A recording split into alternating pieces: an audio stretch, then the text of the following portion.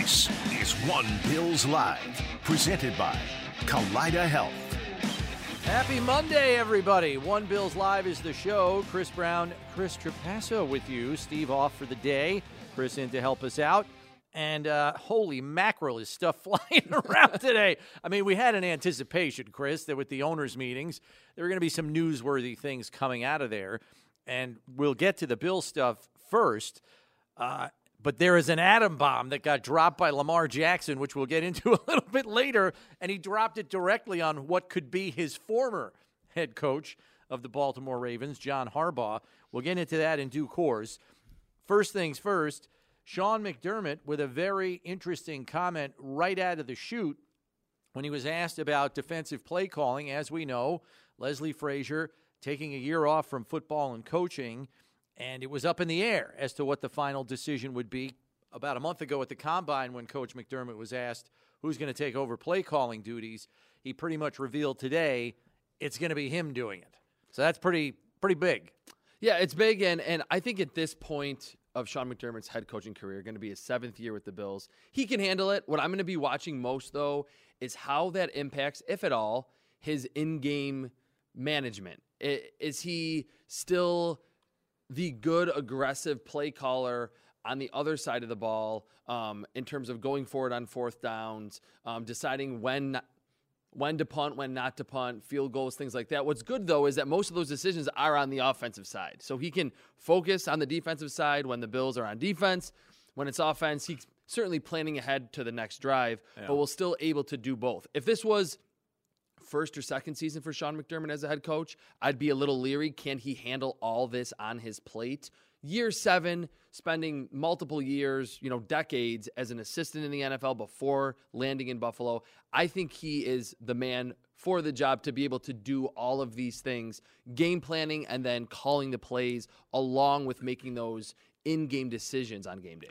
And I know, just being around town and talking to some fans about this, because I don't think any of us are surprised no, not at all. that Sean has decided to call the plays on defense. Once we saw Leslie Frazier step aside, this just seemed like a natural way for things to go, especially to your point with him now being in year 7 as head coach. He knows how the game day operations are going to run. He can probably delve into play calling again on an active down-in, down-out basis. I think the main concern, at least that I hear from fans, is, well, how's he going to be able to manage the game when he's talking to his defensive players when the defense is off the field and the offense is on the field? He should still be paying attention. I think that's where he turns to his defensive staff. And a guy like Al Holcomb, who was brought on as a senior defensive assistant, or maybe John Butler, who has been a coordinator in his past, or Eric Washington, the D-line coach who's been a DC in his past. Maybe one of those guys is kind of bringing them up and talking about adjustments, and Sean may just say in his ear, hey, let's talk to them about A, B, and C before they're on the field again, and he watches the game and remains in the head coaching role while those guys take care of that between series, right? That's kind of how I anticipate it. And that's why it's so important to have assistants on your staff that have coordinator experience, that have been in the NFL for a long time. They are very experienced. All those names that you just mentioned that are now on the Bills staff, in terms of the logistics of what happens before the game, any adjustments during halftime, in-game adjustments, drive-to-drive adjustments. He's going to have to lean on that more than he did in the past, where the last 5 years it was Leslie Frazier's there, he's running the defense. That's exactly how it will have to go with Sean McDermott, and he has created a staff that he can do that. I think what also helps him is the fact that you have veterans, whether it's Jordan Poyer and Micah Hyde, running the back end of that thing. You don't have Tremaine Edmonds in the middle of it anymore, which can lend to, bring us into a whole other conversation about how they fill that. And McDermott was asked about that today as well out at the owners' meetings in Arizona, and we'll kind of shed some light on what he said in just a second. But you have veteran players up and down the roster on the defensive side of the ball who have been in this system multiple years. And I think that facilitates this kind of a move as well, because you have guys on the field who know this defense like the back of their hand. Yeah, it kind of just aligns with what I said earlier, that this is Sean McDermott's 7th season in Buffalo. Matt Milano, Jordan Poyer, Micah Hyde back. Tre'Davious White. Exactly. Aaron Johnson. I mean, we're talking 4 or 5 years in this defense. This is strategic, I think, for the Bills. It certainly was kind of thrust on them with Frazier kind of stepping down or stepping aside for a year. But it makes sense. It's not too much for the Bills players. or Sean McDermott because of all the experience in the Sean McDermott defense. And for as much as Leslie Frazier, of course, was the defensive coordinator calling the plays, Sean McDermott had a hand in the defense over the last 5 or 6 years in terms of installing game plans, deciding what they were going to do against each opponent. Yeah. So it's not like a completely new endeavor for Sean McDermott. Just so everyone knows exactly how Coach McDermott phrased it, I have most of what he said here.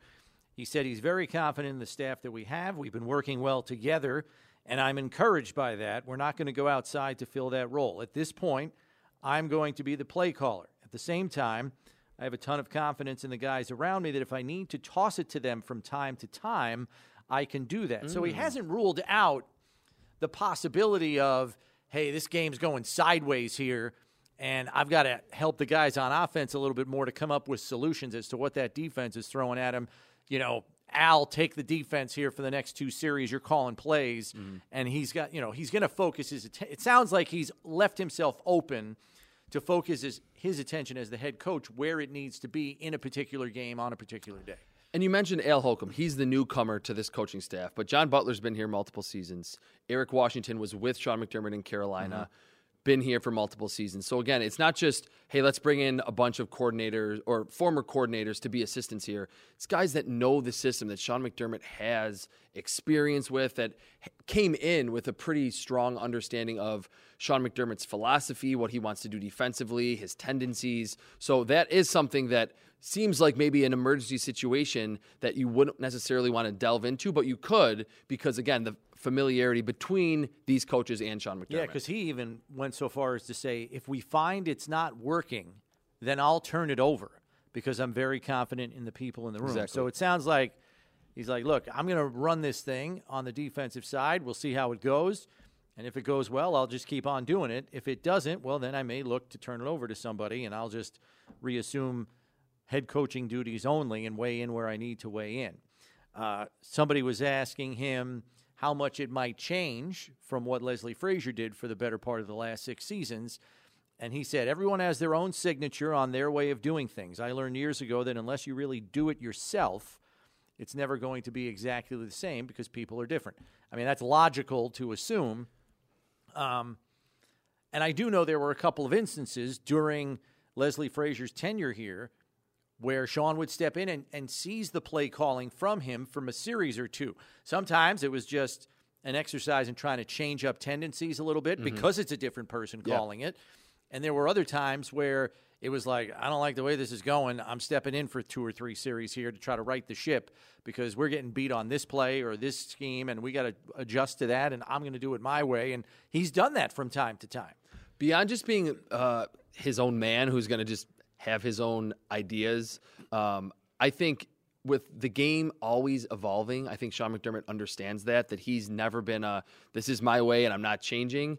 And the Bills' personnel is different. I think at times, if Von Miller's out there on the field, they probably don't need to blitz as much. If he's not on the field, then they probably do. So to say, hey, this is exactly how the Bills' defense is going to look, and here's the disparity between McDermott and Leslie Frazier, it's too early to say, and until we see how this Bills roster shakes out, how it's able to handle opponents early in the season, we're probably not going to know until that actually plays out. Right, and I'm kind of reminded as we're hearing this now with Coach McDermott basically saying I'm calling the plays going forward into next season, I'm kind of reminded of the soundbite that came out from Ron Rivera at the NFL Combine. We were there. I know you were there as well because we had you on the show. And Rivera was asked, if Sean takes over play calling, what would you expect? And he said, I expect him to be very aggressive, which was a very interesting take because I think if you ask most Bills fans, they would probably say Leslie Frazier. They wouldn't use that word in describing Leslie Frazier as a play caller. Well, that just kind of goes back to the point that I just made. If Von Miller is healthy, Gregory Rousseau's out there, the Bills address anything in terms of depth on the defensive line, they don't need to blitz that much. Right. And any defensive coordinator, the most aggressive defensive coordinator in the NFL, Wink Martindale's usually the guy in New York that blitzes the most, would say, if we're getting home with 4, we are totally fine just dropping 7 in coverage. Whether it's man or press man or zone, that's a totally different story. But I think Sean McDermott, to that point, he can be aggressive. If it calls for it, where the defensive line is not getting home as frequently as possible, then I think it's in the cards for him. He's done that. He's had Carolina Panthers defenses that were good but weren't that great getting after the quarterback, that you look at those blitz rates, they're pretty high. Yeah. I don't know if they're ever going to be the blitz happiest team in the NFL, but like I said earlier, I think he's willing to evolve in a given season and to cater to the type of talent and the overall roster makeup that they Bills have on the defensive side. Yeah, and when Sean was in Carolina as the DC, they usually ranked high in sacks, and they ranked pretty high in takeaways. Those were kind of two things that ran parallel to one another during McDermott's tenure there. As a matter of fact, I was looking it up. I think his last season in Carolina as the DC in 2016, even though they kind of collapsed after their Super Bowl run in 2015, they were still third in sacks in 2016. Pretty impressive with that roster beginning to decay. Adam Schefter with some news today on Bills additions. Free agent safety Taylor Rapp of the L.A. Rams visited with the New England Patriots. He is reportedly going to sign a one-year deal with the Bills, however, as the Bills try to augment their safety ranks. You know, it was just a couple of weeks ago that the only guy under contract was Micah Hyde. They had nobody else at safety under contract. Crazy. Now, a lot has changed since then, because they tendered Cam Lewis, the restricted free agent, and they also, Jaquan Johnson signed elsewhere, I think with the Raiders, if I remember right. And then they also got Poyer back, which was huge. And then they just add, where's my free agent list? I already forgot who the other. I thought there was another addition at safety that's slipping my mind, but I could be wrong, because I've got to be more prepared than this, Chris. I don't remember. I don't think. Let me see. I might be thinking of somebody else. Damar Hamlin's obviously there. I'm thinking. Never mind. I'm thinking of Dane Jackson. He's a corner. Yep, he's back. That he tendered him. Okay, so they're going to augment that and add a veteran player who's like a starter. I mean, this is a starting caliber safety with the Rams. I loved Taylor Rapp. I always go back to my draft evaluation coming out of Washington a few drafts ago in terms of versatility. And at the safety position, you know this, Chris, versatility is the name of the game, especially in this Bills defense. There's not really a true free safety and a true strong safety. You need to be able to do a lot of different things and play both positions. That is the book on Taylor Rapp when he was coming out of Washington. Very productive there. And he's been a very versatile, multi-tool player on some good Rams defenses. Only turns 26 in December. And in this, you were just talking about that Sean McDermott's defense in Carolina kind of fell apart after the Super Bowl. We certainly saw that last year with the Rams. Yeah. Taylor Rapp was one of the lone bright spots outside of Aaron Donald on that defense. To me, a one-year deal for Taylor Rapp, who's only 25 years old, kind of screams of the Bills want to bring him in. They can't sign him to a very lucrative multi-year deal now. They were able to sell him on how good the team is, how established the defense is, and would like to ultimately re-sign him after the season like they've done with John Feliciano and Darrell Williams in the past. They even did it with Jordan Poyer. They extended him for more of a long-term solution after 2023, given the ages of Jordan Poyer and Micah Hyde. Right, and I think the only reason because people might be out there saying, well, why the heck did he not take more money somewhere else? If he's this good, why is he agreeing to a one-year deal? Because it's a depressed safety market. Very much There was so. like 18 starters who were free agents in the safety market this year. That oversupply reduced demand and brought the price down on a number of people. This guy, in a year where maybe you only had 6 starting safeties out there, this guy's a first day of the market opening signing. Yeah. I mean, that's the caliber of player you're talking about here. But because you had 18 starters out there, I mean, think about this. Cincinnati Bengals go to the AFC title game. Both of their starting safeties were free agents this year. Not just one of them, both of them. And they're both gone, by the way. So you look, that's just one small example, but there were 18 starting safeties hitting the market at the same time this offseason, and it drove down the price precipitously. I think it's a big reason why Poyer's back here. Exactly. Because he realized, well, I'm not going to get the money I was hoping for elsewhere. I might as well go back to where I like playing as long as the money is at least fair. And I think Taylor Rapp's in a similar situation here. It's week 3 of free agency. He still doesn't have a team, and he's just like, well, I guess I'll just have to line up somewhere for a year and then go back in the market next year and see if I can maximize my value there. And in this depressed market, I think he realizes this is probably not going to be the case next year. And he understands, like, not necessarily that it would be a redshirt type season, but if he plays well in this Bills defense, which has been one of the steadiest defenses in the Sean McDermott era over the last 6 seasons, then suddenly, again, because of the age of Hyde and Poyer, now there's a starting full-time safety role that will garner him to get legitimate starter safety money on a Super Bowl caliber team. So it seems like, hey, where is he going to play? How is he going to do this? You're right that the money being lower, he probably said, I'll just sign this 1-year deal. I'll only be 26 next year. I can sign a 2 or a 3 or a 4-year deal in Buffalo afterward and just take over one of the starting safety spots. Yeah. And, it's a great addition. And, they needed depth too. Well, they needed depth. It's pretty nice when you get depth with a starting caliber player. I mean, this guy was a second-round pick. Mm-hmm. I mean, he's not like some schlep that's still twisting out there in free agency. There's so much supply at the safety position. The Bills are the beneficiaries here. And I kind of liken this to, back when Bean signed Mitchell Trubisky as a backup quarterback. Here's a guy out there that's looking to reset his career after, falling out of favor in Chicago. Maybe the circumstances are different because Taylor Rapp was more than a capable starting defensive back in the league for a Super Bowl winning football team. But circumstances had him wash out in terms of demand. And, you swoop in and sign the guy and add him to your roster. Now, if, God forbid, Jordan Poyer misses more games due to injury, as we know he missed 5 games last year, or God forbid it's Micah Hyde, because they were without both those guys, and it changed his defense precipitously. Absolutely. You've got this guy in reserve. Holy cow. Like, you're in really good shape now. Yeah, I was just going to bring that point up that, every team, every GM will say, hey, we need more depth here, we need more depth there.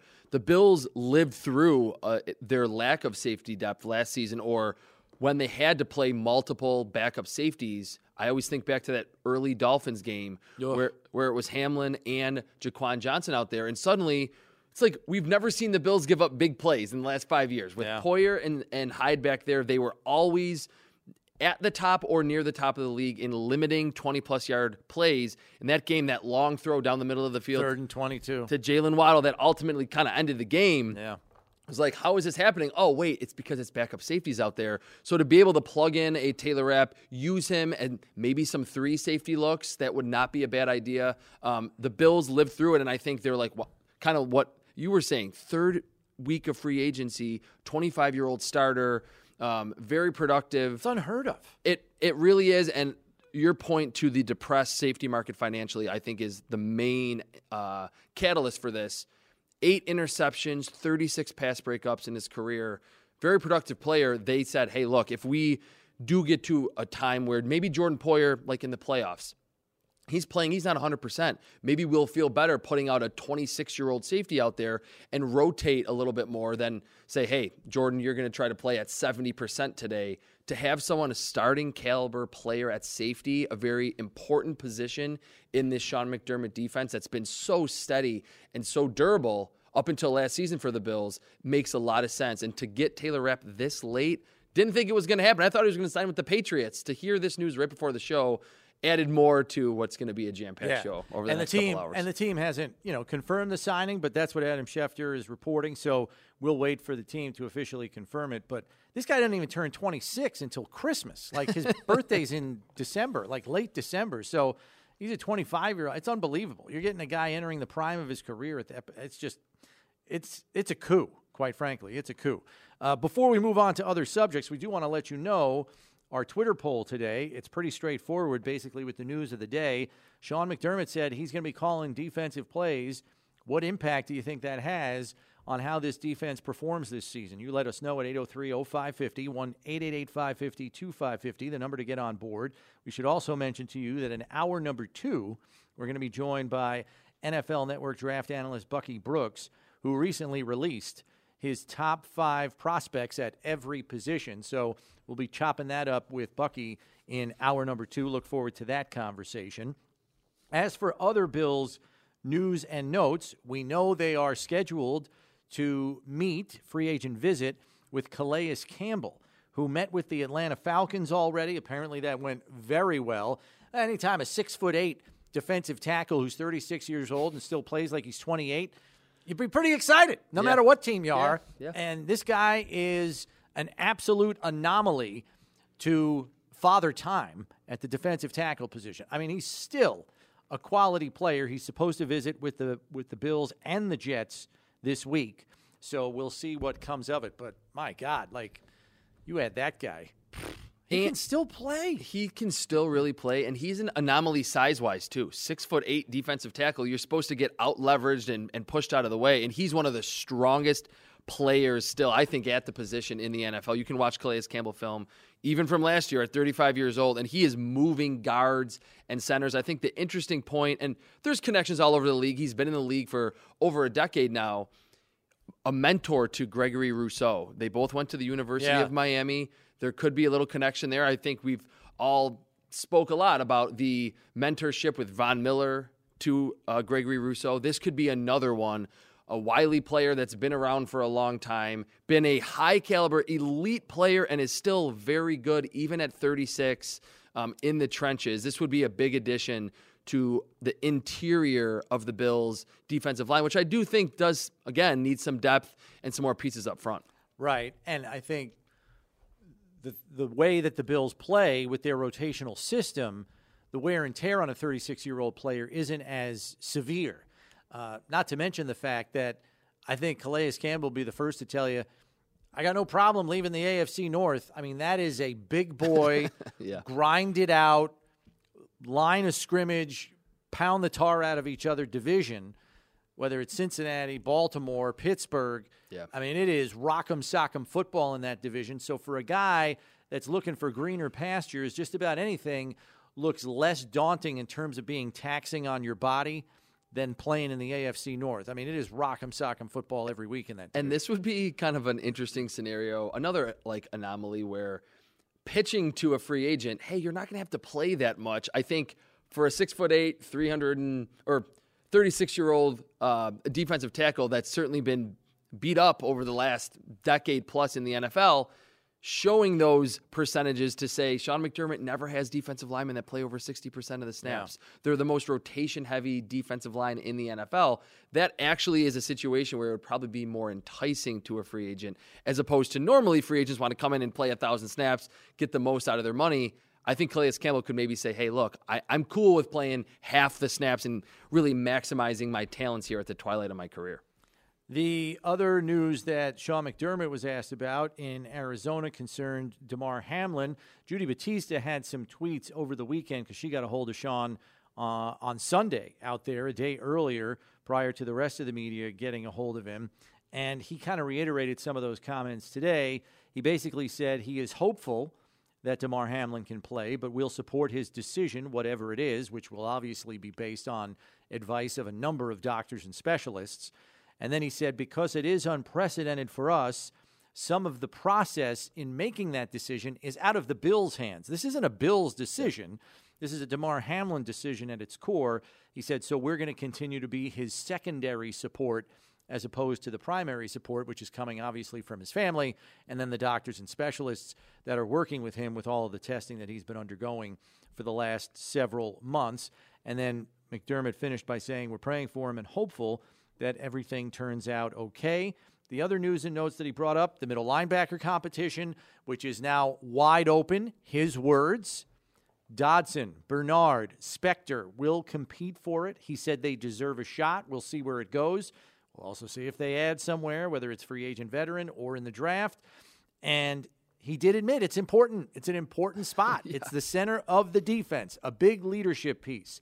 He said a lot of leading by example. It's a unique position because of the responsibility that comes with it beyond making your own plays, lining everyone up, knowing how we want to look defensively.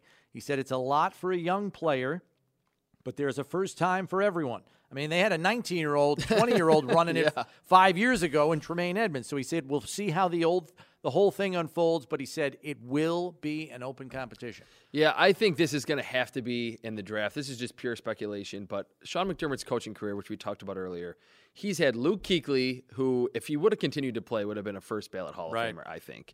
And then, and he's big and athletic and was so cerebral. Then 19-year-old Tremaine Edmonds, who I think intelligence-wise on the field was well ahead of being a 19-year-old, big, long, and athletic. I think it's a key position in Sean McDermott's defense. Right. He's had two highly capable cover linebackers that are big, long, and athletic and can wear that dot on the helmet and get the signals and call the plays to the players in the huddle. So it's certainly a key role. They have some depth there that he mentioned, but I think in the draft, or maybe one of these week 3 free agents that are still out there at the linebacker spot, they have to add to that position to play next to Matt Milano.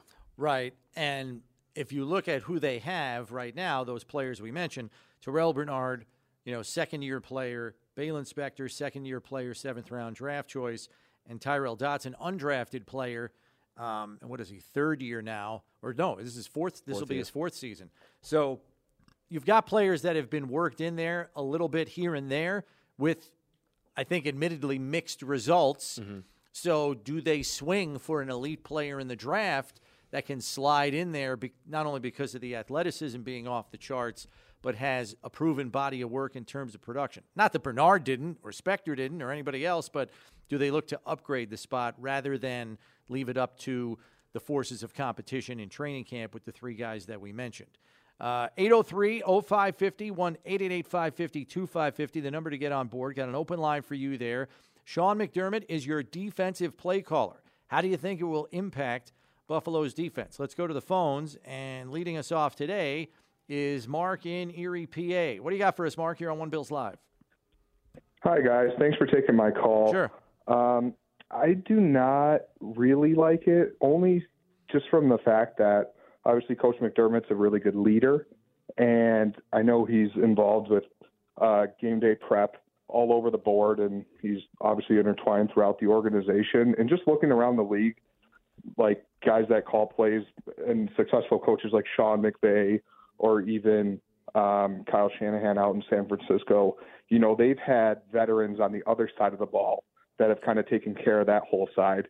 So for the Bills to go into the year with a second-year offensive coordinator that obviously had mixed results, depending on who you ask, I don't know if I necessarily love it.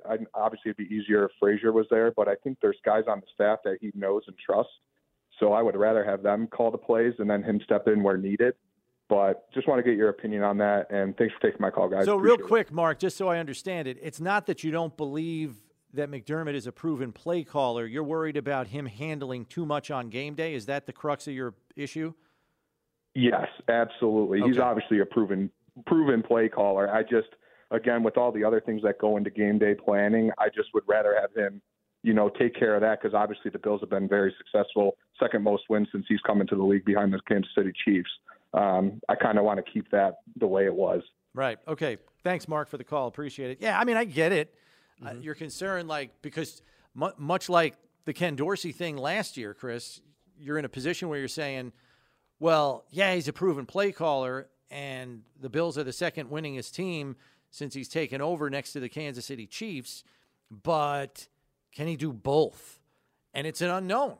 And I think that's where a lot of this concern stems from. Yeah, and I think, too, the progression of Sean McDermott's in-game management, he's gotten so much better from the first couple of years as a head coach, when there was some concern that he wasn't aggressive enough, he wasn't going for it on fourth down enough. Really, since 2019, 2020, they've been near the top of the league in terms of going by the analytics book, when to go for it, when to punt, when to kick the field goal, and they've been one of the more aggressive teams in the league. I can't envision a scenario where suddenly, because Sean McDermott is now calling the defensive plays, which he's done before in Buffalo, for 8 years in Carolina and Philadelphia before that, where suddenly they're just super conservative, they're punting the ball on every 4th and 2. Right. I think with Josh Allen being in Buffalo, they've understood, we needed to make this shift to become more aggressive as the quarterback has gotten so much better and can convert those 4th and 3s or even 4th and 5s and longer.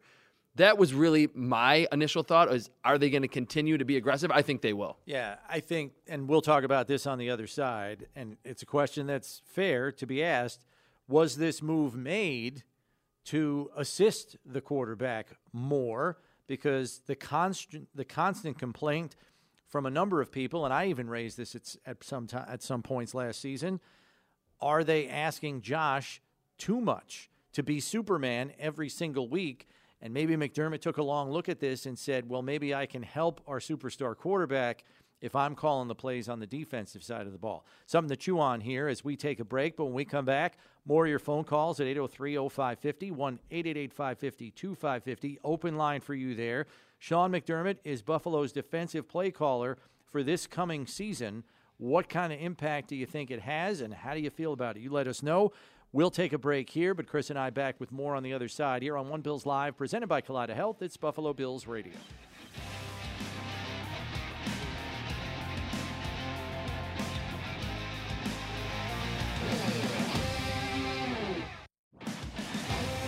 All right, welcome back to One Bills Live. Chris Brown, Chris Trapasso with you here on this Monday. Steve off today. And we're talking about Sean McDermott's announcement that he will be calling the defensive plays for the Bills this coming season.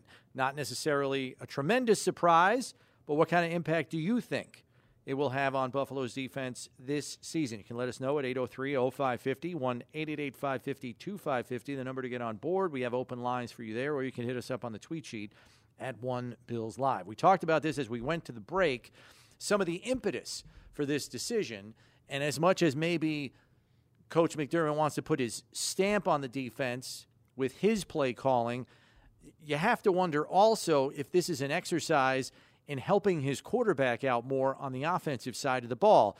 And Chris and I were even talking about this during the break. If you look at their last few playoff runs, maybe with the exception of the Cincinnati game this past January, scoring points in offense was not the issue at hand. It was stopping the other teams from scoring themselves. And so you wonder if McDermott says to himself, if I'm calling this the way I want to call it and not leaving it up to my DC to kind of handle the critical plays, maybe we can get a few more stops, prevent a few more scoring drives, and help my quarterback so he doesn't have to do everything all the time. Yeah, and I think for the playoffs, it's like the Bills over the last 5 to 6 years been one of the top teams, regardless of what you're looking at, points allowed, yards, DVOA from Football Outsiders, any of the analytics. The playoffs haven't been nearly as good because in the playoffs, you're facing Joe Burrow, you're facing Patrick Mahomes. They haven't seen Justin Herbert yet. They'll probably see him at some point. The Dolphins offense that has playmakers all over the place. You kind of have to tweak your philosophy for those games. It's not facing even an average or a slightly above average team. Those are the best teams in the conference, and most of the good quarterbacks in today's NFL happen to be in the AFC.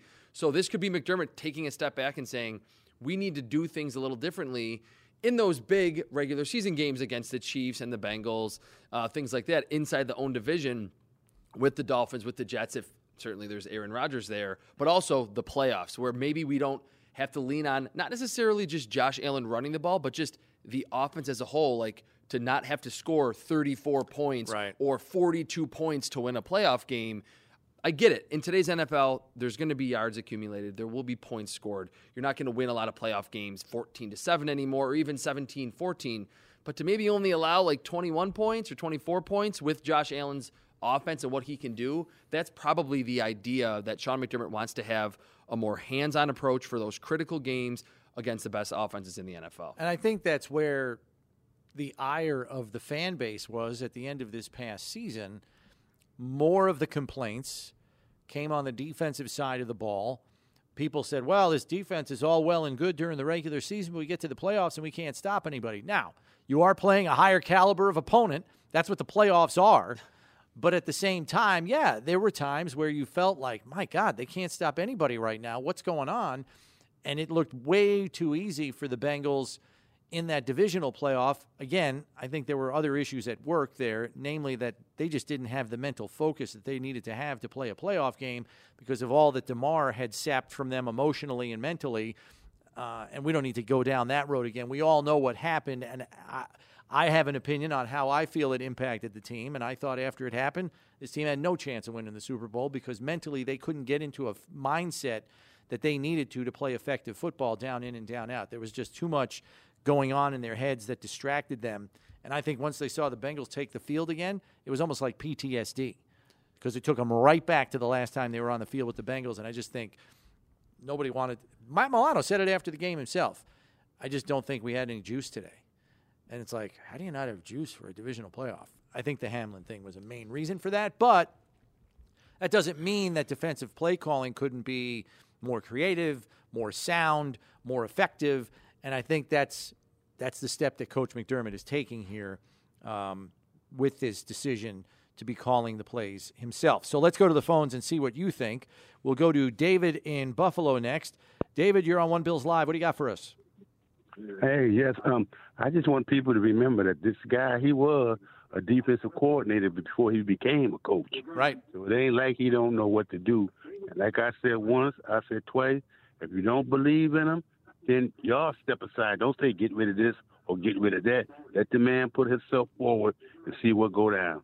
Thank you, bro. All right. Appreciate the phone call, David. So there's a guy that's in favor of it without question. And he's right. I mean, you mentioned it already. The guy was he was a coordinator at a very young age. Yeah, in his Philadelphia. 30s. He was like a wonderkind when he was in Philly.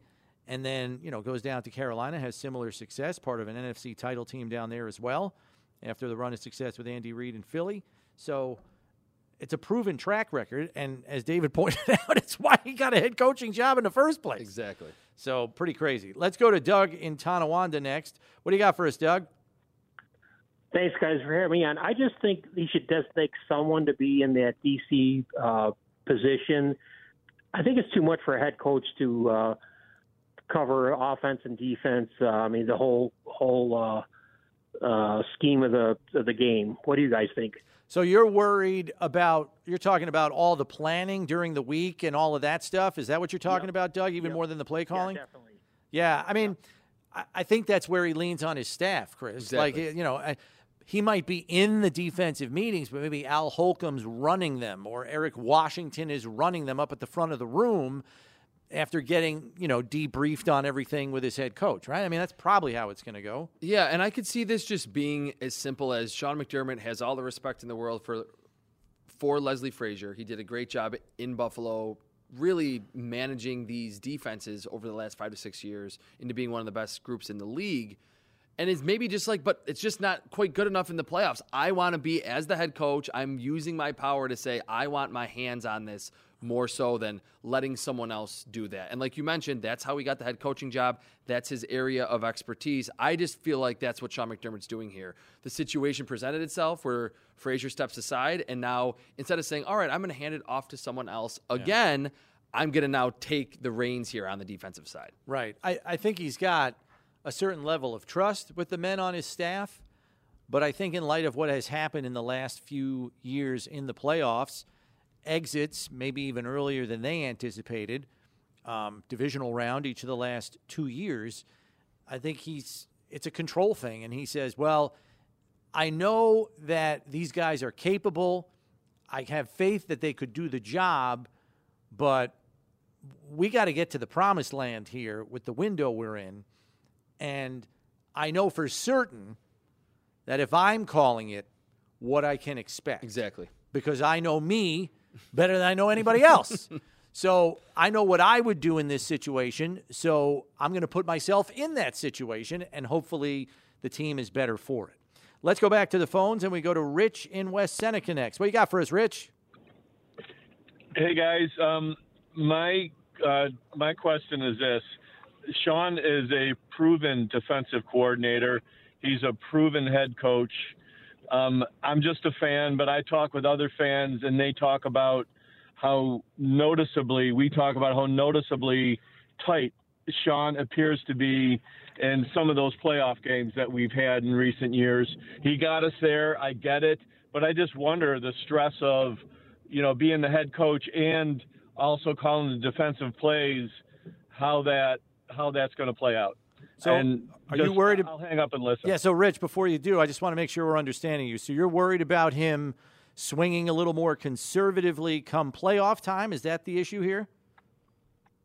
I think it's more he seems to I know this is going to sound wrong, but he seems to lose it a little bit in those high energy situations in the playoffs. He's like, I don't know if it's a lack of focus or whatever. And this guy's a great coach. I'm not saying he's not. I don't know, guys. I just wondered with the added pressure of being the D coordinator along with the head coach, what that's going to look like. I no question about his skill as a D coordinator. Okay. All right. I think I know where you're coming from now. So, again, we're worried about it being too much. Not that he's not capable, but will his capabilities be compromised because there's too much on his plate? That goes back to my kind of earlier micro point that in terms of in-game management, I think the vast majority of those decisions are on the offensive side, where I could see someone saying, hey, look, he's going to have to be on the bench talking to the defensive line while the offense is on the field. But again, I think that's where you lean on these coaches that not only have experience in the NFL, but have previously established relationships with Sean McDermott to say, hey, look, go talk to the defensive line. We need to do this differently on the next drive. This is the last 2 minutes of the half. I need to see if we need to challenge a call or if we need to go for it or we're kicking a field goal, whatever the case may be. And if he's maybe taking a step back and looking at the entire situation, the entire organization, that might be something that he can look in himself and say, maybe I do need to be a little bit more aggressive with Josh Allen in the playoffs to not punt it or to not kick field goals in those situations. Right. And I think he's learned from his own mistakes. Quite frankly, the AFC title game in 2020, they're on the 2-yard line and they elect to kick the field goal before the half, and they wind up paying for it instead of trying to go for a touchdown against a high-octane offense that's going to get theirs more often than not, and proved it in every round of the playoffs that year. You know, he probably, looking back on that, said, I got to be more aggressive in the postseason, and the next year he was. So I think he's a guy that's self-aware enough to learn from his own mistakes and learn when he didn't make his best call and how to be better for it going forward. So that's what encourages me with that. We do have to take a break here. There's other Bills news. A third set of stadium renderings are out. If you saw them, what do you think of them? You can weigh in on that as well. 803-0550, 1-888-550-2550, the number to get on board. Chris and I take a break. Back with that and more on Sean McDermott as your new defensive play caller. We'll see you in a second here on One Bills Live, presented by Kaleida Health. It's Buffalo Bills Radio. Back here on One Bills Live, Chris Brown, Chris Trapasso on a Monday. And in addition to all the stuff that came down at the owners' meetings, there's a new set of stadium renderings that were also released. If you haven't seen them yet, you can go check them out on BuffaloBills.com. In addition to some of the exterior shots of the stadium, and I got to tell you, it looks majestic. It looks awesome. Some of the interior photos are ones that we have seen before, but there are some concourse area shots that are of particular interest. And looking at some of the adornments up in the rafter areas of some of the concourse sections where there are like open bars and all of that stuff, there is branding out the wazoo. Like, you could get dropped into this stadium out of the sky and you will immediately know you are at a Bills game, which is just what, you know, ownership and management is driving at. They want you to know unequivocally you are in the Bills stadium at a Bills game. And all along, we've heard Executive Vice President Ron Ricciuia state this is going to be a football-first facility. It's not only going to be a football-first facility, it's going to be a Buffalo Bills football-first facility. Yeah, everything with, like, the decor in the concourses for it to be very fan-forward. It makes sense because, to me, like, over the last 10 years, Bills Mafia has, like, become the most famous fan base in the entire NFL. Yeah. That there's certainly a lot of other teams, the Packers, the Steelers, that travel well. In terms of having a name, Bills Mafia, and how well they travel and all the tailgating scene, every Bills game, all the national stuff, Monday Night Football, Sunday Night Football, there's always like some dedication to the Bills fan, to the Bills Mafia. So to have that inside the stadium, I think is just perfectly aligned with how much the Bills and their fans have kind of come together and are so aligned over the last 10 or so years, especially from a national perspective. Yeah, should be pretty cool. Some of the common areas where fans can congregate, because as we've heard Ron Ricciuia say also, no matter where you are in a concourse, there will be viewing of the field from wherever you are. So you're never like separated from the game action, even if you go up to get a beer or something. Yeah, I think the concourses are the biggest thing because the seats and the field aren't going to look way like drastically different. It's going to be the same setup. being in other stadiums around the league, just that are newer than obviously the current Highmark Stadium, just wider concourses with, you said, more drink availability, food availability. That was the biggest driver, I think, in terms of what's exciting people, how it's going to look when you go to the bathroom, when you go to get a drink, and not only the adornments, but just having more amenities inside those concourses, having them be wider so it's not as crowded getting in and out of the stadium. That's what I think should be very exciting. Beyond just the outside, when you're in the stadium, it's going to look awesome. But even when you do that, like here at Highmark, you're separated from the game action. For sure. And I don't think that's going to be the case. No matter where you are in the building, you'll still be able to see the field, at least from what I've been told, even in the concourse areas. That's so nice. when you step away from your seat to go get whatever you need to get or take care of whatever you need to take care of, you should still have view of the field, which is kind of a cool concept. And I don't know how the heck they're doing it, but I'm not an engineer, so it's not for me to worry about. But let's go to the phones, and we go to James in Cheektowaga next. What do you got for us, James? Hi, guys. How you doing? Good. You guys answered what I had about the stadium, but I just wanted to ask about the future of the team. Mm-hmm. Am I right to be worried about not getting any big name players in free agency? Because I'm new to this whole winning thing from the team. I grew up when, Drew Bledsoe and J.P. Lossman. Got it. And I just feel like we're sitting around right now. Am I right to be worried, or am I? No, I don't think it's. Rocker? Yeah, I don't think it's about worrying about the future of the team, James. It's the fiscal issues that the team currently faces. There's limited cap space, so they can't throw money around like crazy. And we got a little spoiled last year because we were told, hey, probably no big swings in free agency, and then out of the blue, Von Miller drops out of the sky and is available. And we're like, the cap doesn't matter. Let's have some fun. And people were, everybody was stamping the Bills as a Super Bowl favorite at this time last year. And I understand why, but more often than not, this is going to be kind of the norm for the Bills because they are a good team with high-priced, elite talent players that gobble up large portions of the cap, leaving less for, I guess, what you would call the NFL's middle class. Mm-hmm. So now you resort to signing a bunch of players to one-year deals, and then you have your elite players at the other end of your financial picture. And that's kind of how it is now. Yeah, and like a lot of my friends have kind of had a similar question. So to answer it, what I've kind of already said to them is the Bills already have those big-ticket guys. They have Josh Allen. They have Tre'Davious White, Stephon Diggs, Von Miller, Deion Dawkins, Matt Milano, people that have made all-pro teams, gotten MVP votes that are in the top 10 to 12 at their position. You have to sign those big-ticket items to get to where the Bills are. They're already there. Building through the draft is going to be absolutely vital, and signing guys like Damian Harris to a one-year deal who can be that downhill kind of bell cow running back to pair with your young player in James Cook and Naheem Hines, Deontay Hardy to fill in that Isaiah McKenzie role. That's how the teams that have an established high-paid quarterback and elite players at premium positions like the Bills do have to fill out the rest of their roster.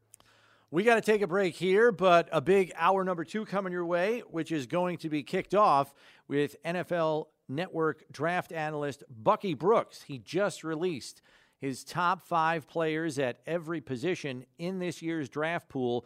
We're going to go over some of the perceived need positions of the Bills and go over some of those top guys when we return with Bucky Brooks here on One Bills Live, presented by Kaleida Health. It's Buffalo Bills Radio.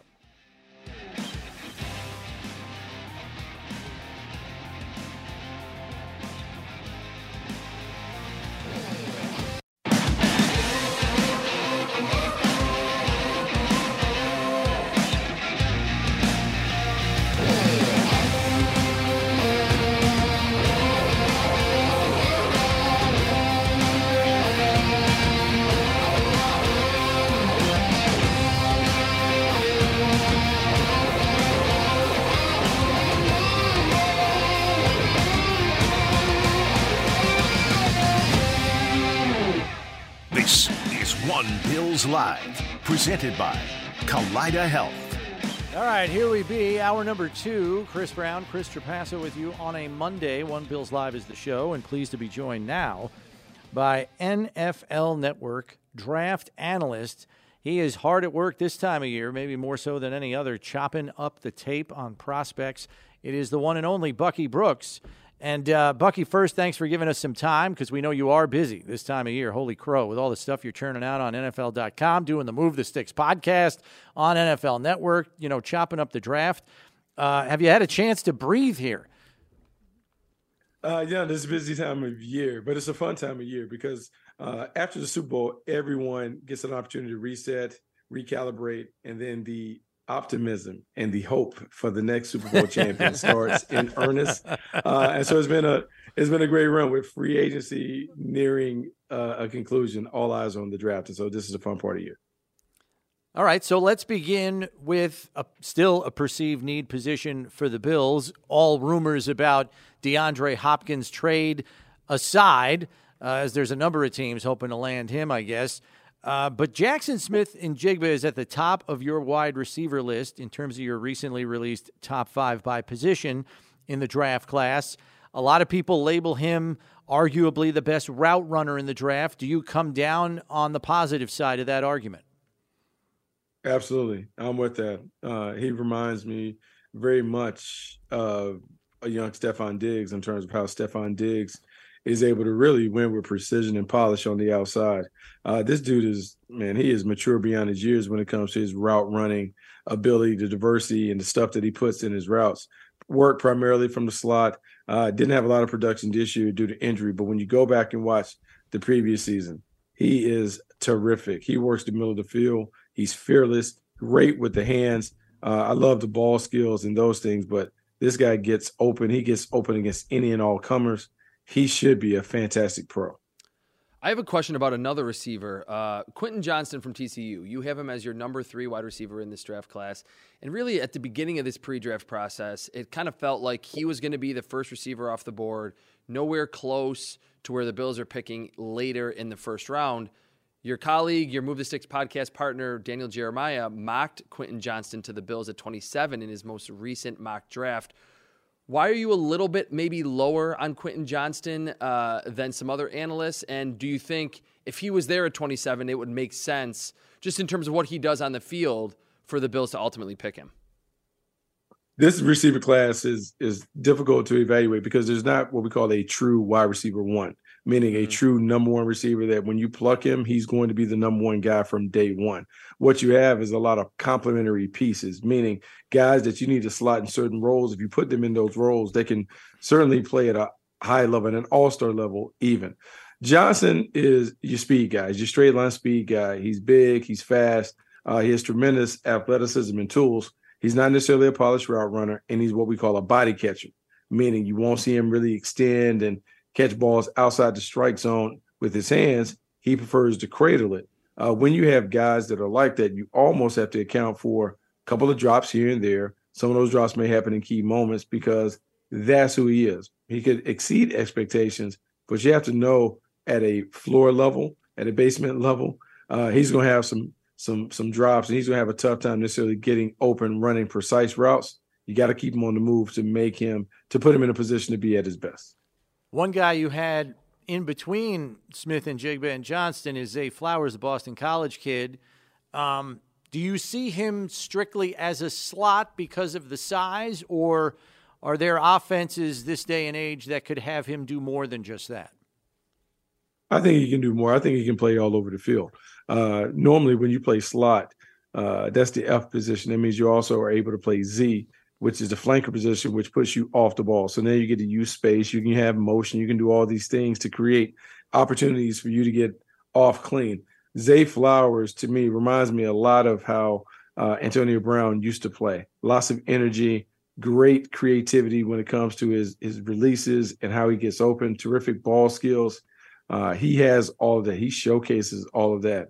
When he's on the field, he's an elite playmaker. And so I would expect him to have a lot of success because he can win using the craft, using route running skills, as opposed to just his pure speed and athleticism. All right, so flesh that out for me a second here, Bucky, because you say creative with his releases. Just for the fans out there, maybe explain what you're getting at there. Does that mean his releases have a wide-ranging repertoire, or is he just somebody who's clever in the way a defender might be lining up against him?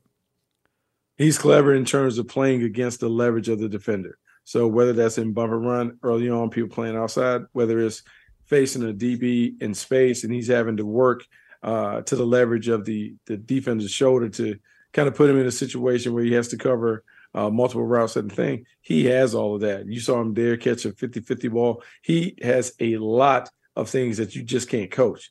You just can't coach someone to catch the ball like this in the open field. You can't teach somebody how to track these difficult balls over your left shoulder. I mean, he kind of has it. He's a special player. All right, I want to switch to the defensive side of the ball because right now the Bills, I think, have a pretty clear, glaring need at the middle linebacker spot. You have Drew Sanders from Arkansas, the Alabama transfer, at number 1 in your linebacker group. It's just an interesting group altogether, I think, because there's a lot of different flavors. Explain the differences between Drew Sanders and a guy that I like a lot, Jack Campbell, in terms of what type of linebacker they are and could bring to the Bills defense. That's interesting because I just found out, I didn't know this, that Luke Kuechly was training Jack Campbell. And so when you think about the Buffalo Bills and the connections, there would be no one who knows more about Jack Campbell than the Buffalo Bills based on the relationship with Luke Kuechly. These guys are both interesting, and I love both of them as my linebackers. Sanders is a guy who has pass rushing ability. You talk about a guy who had 9-10 sacks coming off the second level, plays hard, really relentless in terms of his approach, great instincts and awareness. And so for him to make, I would say, a very difficult transition going from an edge player to being able to play inside, to me, that speaks volumes about him. And then when you think about Campbell is just old school in terms of instincts, range, his diagnostic ability, controls the tackle-to-tackle box. And he has a strong nose for the ball. And I just think those instincts make it very, very difficult for offenses to deal with him. In both players, you're getting highly productive players. I would say Sanders is maybe the one that is a better blitzer, more effective after sub packages if you can move him around. But Campbell plays a position like it's been played for the last 35, 40 years, and it's going to be hard to pass that up. And so, Bucky, the interesting thing, and I realized Nolan Smith is a completely different animal who you have listed as your second best linebacker. Obviously, he's a pass rusher by trade. What makes Sanders 1, I guess, and Campbell 4? What's the biggest difference between the two, if you could maybe split some hairs for us? It's really not that big of a difference. When you look at these linebackers, it really comes down to taste and flavor and then projected role that you're going to play. The thing that we have a difficult time doing is because college football has become so positionless, it's hard to really label these guys, the old school labels, the traditional labels that you have on draft boards. Drew Sanders was an edge player that plays inside in Arkansas, but he spent most of his career playing on the edges. Nolan Smith is a guy that can play with his hand down. He can stand up, but then you project him to be maybe an outside linebacker that plays in a stacked position at the next level. Trenton Simpson, great athlete. Trigger fires a little slower than some of those other guys, but the athleticism allows him to make up for a lot. And then you have Campbell with the old school instincts, the old school thumper that plays in the middle. If you ask me the difference between Sanders and Campbell, it just comes down to taste. What are you going to ask the inside linebacker to do? Are you going to ask him to be incorporated in a part of the pass rush, or do you want a traditional old school linebacker that can control the tackle box, can blitz on occasion, can play down the middle? Well, if that's the choice, then Campbell might be your guy. Either way, I don't know if you can go wrong with either guy. Yeah. Terrific. Yeah, I have a question about the offensive lineman in this class because I think there is a scenario in which the Bills could maybe go offensive line relatively early in the draft, maybe even in the first round if the board falls in a specific way. Do you see Peter Skoronski, who is your number 2 offensive tackle in this class, offensive tackle only, or do you think he could play guard? Is that his better position? Because the Bills have a long history now in this Brandon Beane era of loving and prioritizing versatility along the offensive line group. And to kind of follow that up, already, is there any other of these top tackles that you think could actually move inside to guard in a pinch if they needed to? Yeah, now versatility is to be coveted everywhere. And the reason why you want a versatile offensive line where you can miss and match is normally on game day, you only can dress 8, sometimes 9 guys. So 2 of those guys have to be swing players, meaning they have to play tackle and guard. You have to play center and guard. And you have to, in a perfect world, you want to put your best 5 linemen on the field, and you want to be able to kind of reshuffle the deck to get it done. And Skoronski, he certainly appears to have that ability. He is technically sound. He's really flawless with his footwork. The thing that you worry about, the arms aren't necessarily prototypical length and those things. And so that's why you hear people project him kicking inside. He kicked inside, he'd be a terrific guard. That versatility is real, and it's one of the reasons why people love him. And with the rest of the guys, when you look at the centers, you think about John Michael Schmitz, you think about Luke Weipler, Joe Tippmann, those guys can kind of bounce around and do multiple things because they're super athletic when they're at the pivot. So that leads you to believe they also can play one position over to the right, left, and play offensive guard. Knowing the Bills picked 27 here in round one, it's unlikely they even get a sniff of any of those top 3 tackles. Maybe Darnell Wright slips down there or Anton Harrison from Oklahoma. What can you tell us about those two? I mean, I know Wright played right tackle last year, and he's a massive dude. I'm surprised his feet are as good as they are, carrying so much weight. He seems to be almost a bit of an anomaly because you don't see fleet-footed guys carrying that kind of tonnage. Yeah, no, you just don't see supersized edge blockers like that. This is a guy that has heavy hands. He plays with a nasty temperament. You already alluded to his ability to kind of move around. He's a big dancing bear in space. And when you look at him, you say, oh, this is a mauler, brawler type. He's just going to kind of lean and mash and maul people. But no, he has some ability that is really, really different. He plays on the right side, but I just kind of wonder. And once again, we've talked about like, hey, taking your best 5 and what you can do. He's a terrific right tackle. I wouldn't necessarily put him at left tackle. I just know that he is a dominant player. He could be a dominant player for a long time if he's positioned on the right side because that's what he's always done. That's his natural spot. All right, Bucky, as a draft guy myself, I got to ask you, and I don't mean to really put you on the spot here. You can throw out any name you want. Who is that first-round guy, in your opinion, that you seem to be much higher on when you look around the internet, you watch other TV shows, listen to other podcasts, that the rest of the kind of draft community is not nearly as high on? Is there one player where you're just banging the table for that guy that you think he's a first-round talent or just way undervalued at this point as we're exactly 1 month away from the draft? No, it's funny because I used to feel like Jackson Smith in Jigba was that guy. Yeah. But now I feel like everyone has caught on after you kind of watched him work out.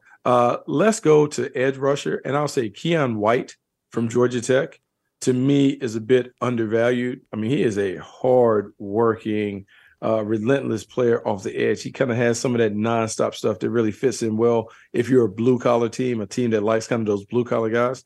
To me, the Georgia Tech kid has a lot of that stuff that you're looking for. And the other one I would say is Brian Breezy from Clemson. You have to understand, when he was coming out of high school, he was a cast me out. He might have been the number 2 recruit in the country, had a really good freshman year, gets hurt. Then his sister passed away with cancer. And so that impacted the way he played. But once you look at the tools and you go back and you look at the production over the course of his time in Clemson, to me, I feel like people might be missing the boat a little bit on him and what he could be at the next level. Speaking of defensive tackles, the last one I've got for you, Buck, is a guy that you had 4th at DT, Mozzie Smith from Michigan, who may not be big in terms of body of work production, but is in terms of measurables. We always see this all the time, almost every year, Bucky. There's always some of these big guys that look like they have all the physical tools, but there's a risk. You wonder what you're getting. And I'm wondering if Mozzie Smith falls into that boat. What's the risk level there? Well, the risk level is the production doesn't necessarily match the prototypical physical dimensions. But Michigan has had a few of those guys in recent years that have been like that. Rashad Garrett was like that, great athlete, but you never saw the production. And then it takes a little while, but then it pops for him in Green Bay. Mozzie Smith is that great athlete, but I think he has a bad stance. He kind of sits in that stance like a frog. And so you never see him really come out and explode and dominate. But then he's in Bruce Feldman's freaks list, and you see the numbers and just what he does in terms of moving weight and jumping and all of this stuff. I mean, this is you talk about like a world-class athlete at that size. And so some of it depends on the coaching and what you have in the building and who's going to touch him. He has a lot of potential. And so sometimes in this class, there are a lot of decisions that are made more so on potential than production. Right. What are we thinking? Like probably early day 2 for him, or do you think he sneaks into it? I think borderline. I think you can see anywhere at the bottom of the first round, top of the second round, Mozzie Smith goes. He rates as a top 45 player. A lot of it is, in my estimation, when I look at his draft class, normally you have anywhere from 18 to 24 guys that are first rounders. This year, I would say maybe you have 15 that would be consensus first rounders. So from 15 to 45, there are a lot of talented players, and they're going to be ranked in all kinds of order. So I wouldn't be surprised to see him go at the bottom of the first. Bucky, thanks for all the insight. We appreciate the time during this busy time of year for you. We'll keep a lookout for more of your stuff on NFL.com and on NFL Network. Thanks much. Hey, thanks for having me on, guys. All right, that's Bucky Brooks, NFL Network draft analyst, and just put out his top 5 at every position in this draft class. I got to tell you, Chris, when you have 15 consensus round 1 grades on players, that leads to a whole lot of not only uncertainty as to what's going to come after that, but that makes it super topsy-turvy because you know that maybe there's some teams that only have 15 guys with first-round grades, and the people in the bottom of that round, they'll be looking to get out so they can get proper value in their estimation. Yeah, it just screams trade back, honestly, for the Bills if we're just taking a guess 1 month out. I mean, last year the Bills traded up because Kyer Elam, they said, was their last first-round pick. Yeah. Maybe this year, if in general at the top this class is not as strong, the Bills might get to 27 and say, we have no first-round talents on our board. Yeah, that let's trade back. Let's try to get an extra third and a fourth and round out the roster with depth that way. We don't know how many the Bills have. Some teams will have 20. Some teams might only have 10. It definitely is a different kind of feel this year than last year. I think it's safe to say nobody's going to have 32. No, definitely not close to that. I mean, I think probably on the low end, it's like 12 to 15. Probably on the high end, it's maybe 22, 24, like maybe. And that might be pushing it, which really says something about this class because I think COVID hits and some players said, I'm coming out now.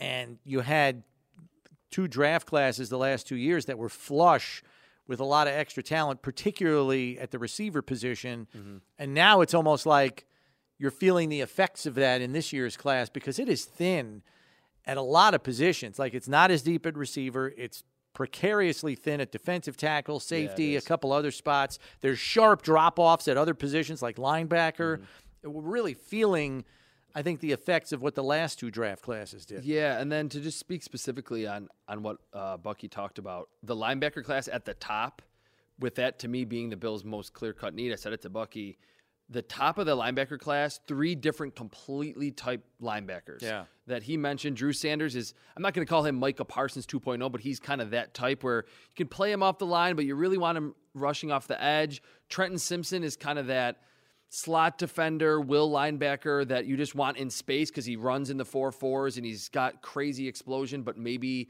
doesn't ID plays as quickly as you'd like. And then you have Jack Campbell, who did test very well, 2 years of surefire full-time starting at Iowa, maybe not as fast in a straight line, 4.65 at the combine, but the mental side and understanding where to be in coverage better than all of those linebackers. I'll be interested to see not only just where the Bills ultimately go, but how those players fall in the draft to see what the league prioritizes more. Is it athleticism? Are you a good tackler? Can you play in space? Those are 3 at the top consensus that are way different players. And Nolan Smith, who in some people's eyes is an edge, but is listed at linebacker on Bucky's list, may go before all 3 of those guys. Exactly. Just because he's so bendy and did stupid things at the combine. What was he, sub 4.4, right? 4.39. Holy crow. Yeah, I mean, he's a freakazoid on steroids. No, I mean, he's not on steroids, but you know what I'm saying. He's like a enhanced freakazoid. He blew me away. 4.38 maybe 4.38. I knew he was going to run really well, but I was not expecting sub 4.4 from a guy who might be playing will linebacker in the league, and blitzing off the edge an awful lot. I mean, that guy is an unbelievable physical specimen in terms of testing, and he has I think he's got enough production, even though it's hard to get on the field at Georgia if you're an underclassman because they got 5 stars coming out of their ears. It's hard to get on the field and have a full body of work before you declare for the draft. I think he's got enough production to support the testing, right? Yeah, he does. And he kind of reminds me a lot of Rashawn Gary, who Bucky talked about. Big-time college recruit out of high school like Rashawn Gary was, and ultimately never really put the pass rush moves together at Georgia, just like Gary at Michigan. But the explosion, enough production to warrant him being a first-round pick. If he can learn some pass rush moves at the next level, you could be talking about one of the best young, explosive players at the position. I'm just really interested to see the linebacker spot is you're an off-ball linebacker, or are you that quarterback spy, edge defender, slot defender that's playing away from the football and not close to the center, or are you nose on the ball middle linebacker type? That's where the delineation is at the linebacker spot today. It is positionless, but I think when you're looking at linebacker, it's two different positions in one. Right, and you have to know the prospect you're dealing with and what they can do and what they can't do as well, maybe what their strengths are, and try to play to those, and then determine, is that a fit for what we do defensively? That's the rub. And then with the receivers, we know the class isn't as strong as it's been in recent years. So what does that do to the class as a whole? Does it elevate the top 3 or 4 guys and you're forced to draft them sooner if you want them? Like, as we see with the quarterbacks all the time, their value gets pumped up because people need them and it's an important position. Well, receiver is becoming an important position too, and in a freak year where it's not as deep, are we going to see guys go off the board even earlier than anticipated because there's only 3 or 4 that are worth taking in round 1? Yeah, maybe 3. Yeah, it's hard to tell. I don't think we'll know until draft night. What I always look back to, though, and we have these consensus opinions. I can watch the film. You can watch the film. I always think back to 2019 when Marquise Brown was picked, was the only receiver picked in the first round. Kind of, not a good receiver class. Yeah. Then in round 2, there was DK Metcalf, A.J. Brown, and Deebo Samuel. And I remember that draft class. That was the thought. It's Marquise Brown, and then you got to wait till round 2 and not as good. We look back on the 2019 class, anyone would pick Deebo or A.J. Brown or DK Metcalf ahead of Marquise Brown. So just because right now even I'm saying it that it's not that great of a class, you're saying it, we could see those second and third rounders ultimately become better players, maybe because they're not thrust into a, hey, you're the wide receiver 1 instantly type of situation. They can grow into those roles like A.J. Brown did in Tennessee, Deebo Samuel in San Francisco. Right. And so do they get inflated or does it slide? And then once it slides, where does the run start if it does slide? Because if nobody comes off the board in the first 20 picks at the receiver position, you're like, whoa, all right, when's it going to start? And then once it starts, is there a run or is there still separation, between one guy and the next? Like, I think Smith and Jigba is the best chance to go in the top 20, but he might not go until 20 to 25. And then if you're the Bills, you're making a move like you did on Kyrie Elam. Like, just get up a couple of spots and... Especially because JSN had 5 catches for 43 yards last year. He's that's not helping him. He's simultaneously like this proven commodity because at 19 years old, he led Ohio State in receptions and receiving yards on an offense with Garrett Wilson and Chris Olave. But then he gets injured in the first game and then never really plays again. Yep. Doesn't even play in the college football playoff semifinal game against Georgia, where a lot of people thought, hey, he's going to come back for this big game. So he's like an enigma and a proven commodity at the same time, which is interesting. Maybe he could ultimately be, available in the late teens or the early 20s. And at that point, if he's one of the last first-round grades that the Bills have, even though I'm not a big advocate for trading up, I think you would almost have to do that. Yeah. Let's hope for his sake he's not Jackson Smith enigma. So hopefully he's got a better pro career than that. We will take a break here. When we come back, we're going to take a look at the tweet sheet to get your thoughts, more of your thoughts on what you think the impact will be on Buffalo's defense with Sean McDermott now set to be the defensive play caller this coming season. You can also jump on the phone lines and join us at 803-0550, 1-888-550-2550 to get on board. Chris and Chris back in a second here on One Bills Live, presented by Kaleida Health. It's Buffalo Bills Radio.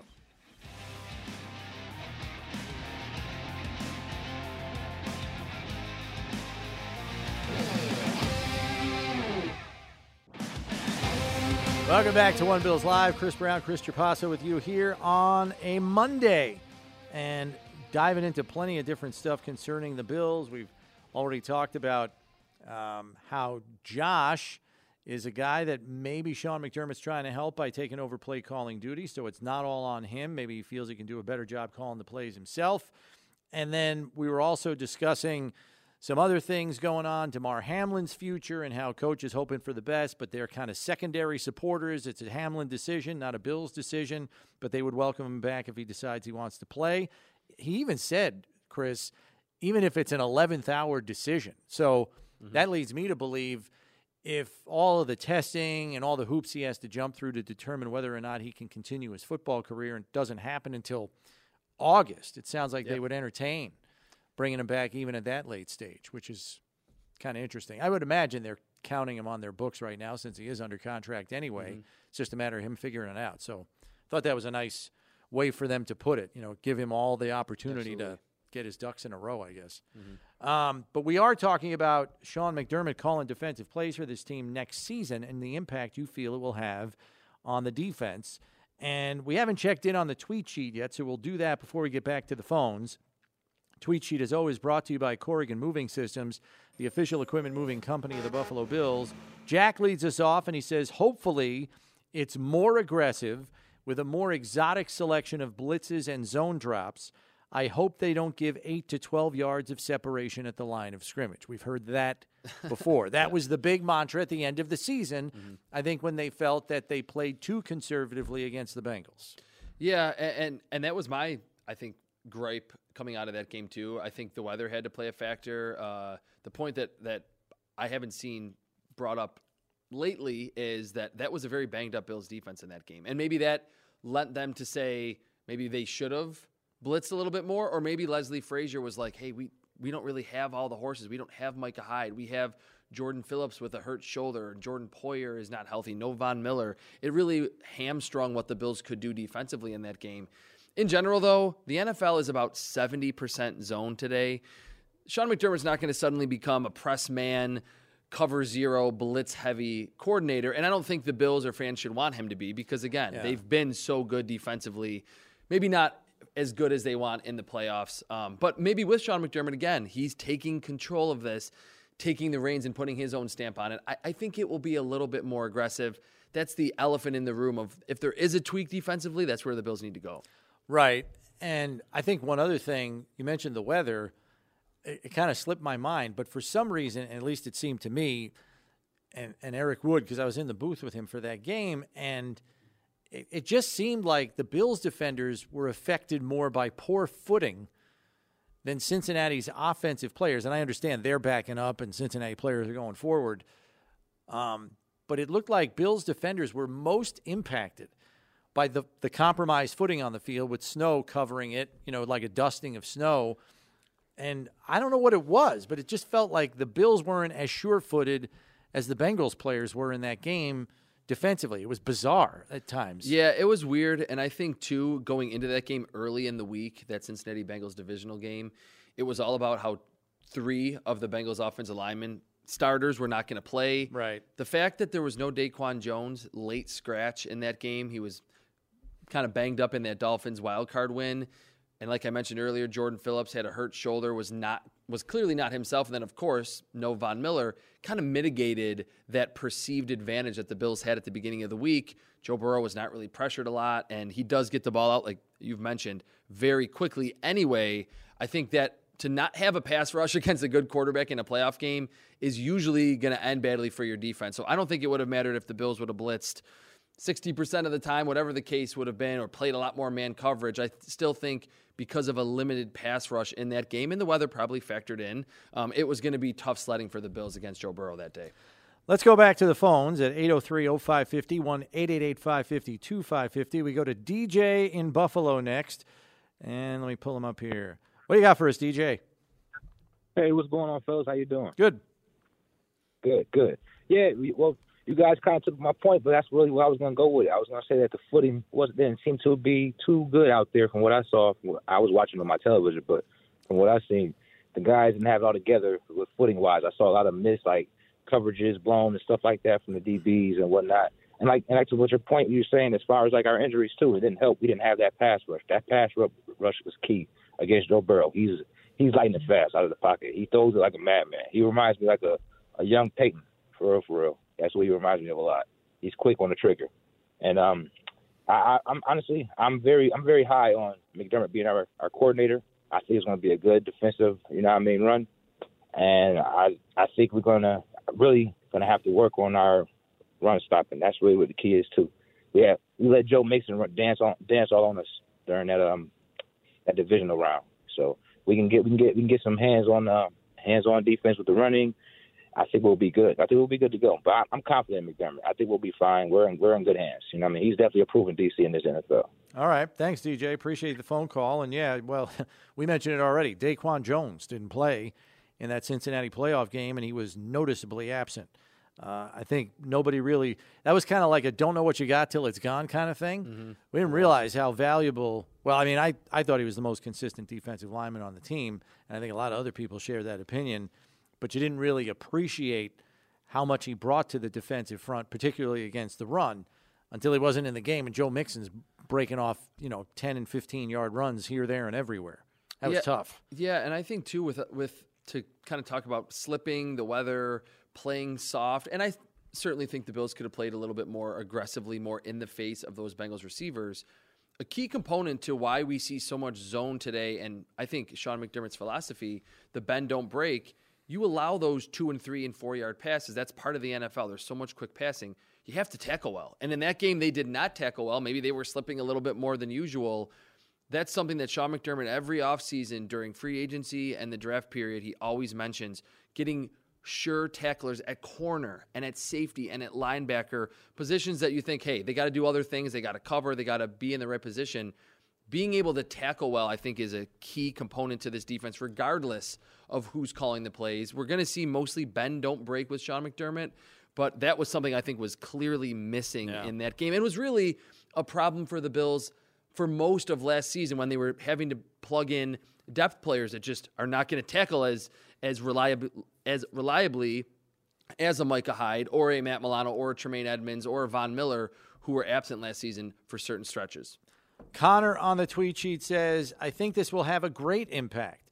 He spoke earlier in the offseason that he wants the defense to have a new level of nasty. It should be him instead of relying on another coach to implement what he wants. Gerald says, with his defensive mindset, it can only help the defense.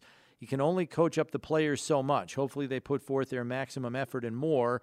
Ultimately, it comes down to the players and whether they execute the defense he calls. Hard to argue. Tank says, Sean McDermott calling plays is not a good idea. He says a head coach is there to manage the game, provide oversight on all aspects of decisions by offense, defense, and special teams. I feel this will be too overwhelming to effectively be a head coach. And then finally, JT says, I think our defense will be more hands-on and hardcore with McDermott calling the plays.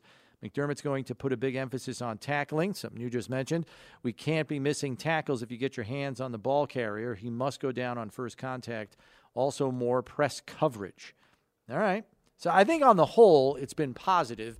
And the only ones that have concerns are ones that are worried that it's too much for him to deal with on a game day. That's really kind of where it comes down. I think that's where it comes down to. We've talked about having that stability with your assistant coaching staff. That certainly matters. And for as much as we've talked about this today, it's certainly big news. I'm the biggest believer in the NFL. It comes down to the players. That if you have Matt Milano, a healthy Tre'Davious White, you bring in Taylor Rapp, Micah Hyde, Jordan Poyer back together. We got 1.5 games of those two at the safety position together in Buffalo. Maybe a young, talented linebacker in the draft. Fill some pieces on the defensive line. The defense is going to be good. It's not a case where a specific coach could drop this unit down to the worst in the league, or one of the worst defenses could become the best in the league with coaching. By the time you're in the NFL, I think it is way more about the players executing on game day than any schematic things that you need to do. You got to be able to cover and tackle well and rush the passer. And the Bills do have the horses to do those three things. Yeah. Let's switch gears here because an atom bomb was dropped on John Harbaugh at the owners' meetings by Lamar Jackson, who revealed on Twitter, literally as John Harbaugh was sitting down with the media at the owners' meetings, that he had told the Ravens he wanted to be traded back on March 2nd. He sent a letter out to his fans where he thanks them for all their love and support, But then he said, in regard to his future plans, as of March 2nd, I requested a trade from the Ravens organization for which the Ravens has not been interested in meeting my value. That's not great English there, but and any and everyone that has met me or been around me know I love the game of football, and my dream is to help a team win a Super Bowl. You all great, but I had to make a business decision that was best for my family and I. And then he just bids adieu to basically the Baltimore flock, which is their fan base. This was completely premeditated, the timing of this message. Absolutely. To have John Harbaugh face the music. Now, John Harbaugh said, we expect to have him back as a Raven this season. What else is he going to say? Exactly. But this looks like a bridge burned. Yeah, it really does to me, and I'm sure anyone watching, listening has heard every different take on Lamar Jackson. To me, what I've taken from it is I think there are 30 other NFL teams, not including the Browns, because they already have their big Deshaun Watson contract that set this new precedent to a certain degree, watching this very closely because I think people understand in general that the Watson thing was an anomaly. The Browns were told that they were out of the running for Watson last year. The next day, he gets traded to Cleveland. They sign him to this. And give up 3 first-round picks. And Three first-round picks, $80 million more, fully guaranteed at signing than Aaron Rodgers, who at the time was the highest-paid quarterback in the NFL.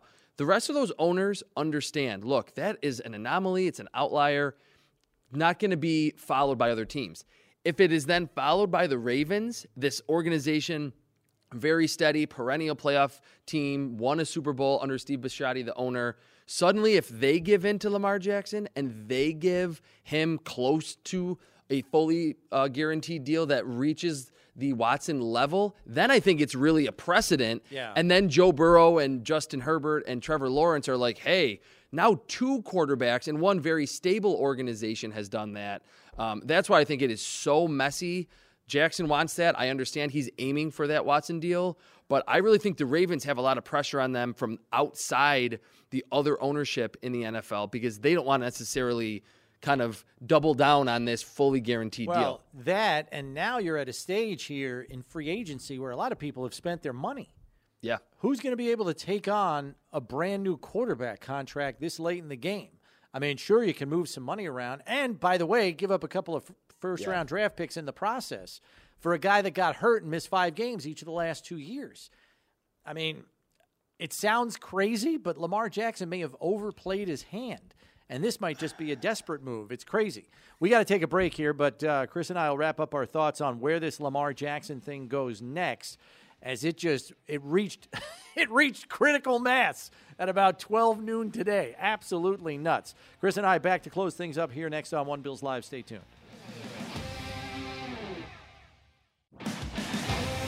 All right, so we were talking about Lamar Jackson's atom bomb that he dropped on his head coach, John Harbaugh, with his tweet that he had asked for a trade earlier this month.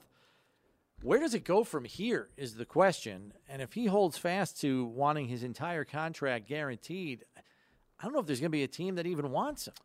And here's the thing. If he wants a trade, which he said he requested March 2nd, you mentioned it off air, what team is going to trade multiple first-round picks and give him a fully guaranteed deal that he wants that probably sniffs or maybe even exceeds the Deshaun Watson deal that is $230, $240 million fully guaranteed? I think he could get near the top of the market, but to ask a team, oh, hey, can we have 2 first-rounders in a second, and then you need to sign Jackson for that long? It just seems very far-fetched for a very good young quarterback, but someone that's not going to be able to convince a team to do all of those things to acquire his services. Yeah. I mean, it's hard enough to get a team to cough up 2 1s, and then they still got to negotiate with Lamar after it went so poorly with the Ravens, who are known for getting veterans locked up more often than not, especially if they're franchise-caliber players. So where it goes, I don't think it's going to end anytime soon. This has got a recipe of an ugly finish written all over it. The only thing that if Lamar is a man of precedent where people have said that he's not going to play, like he would truly hold out and just not play, that obviously makes the Ravens be like, who are we going to play at quarterback? Like suddenly. We'll see you tomorrow, guys.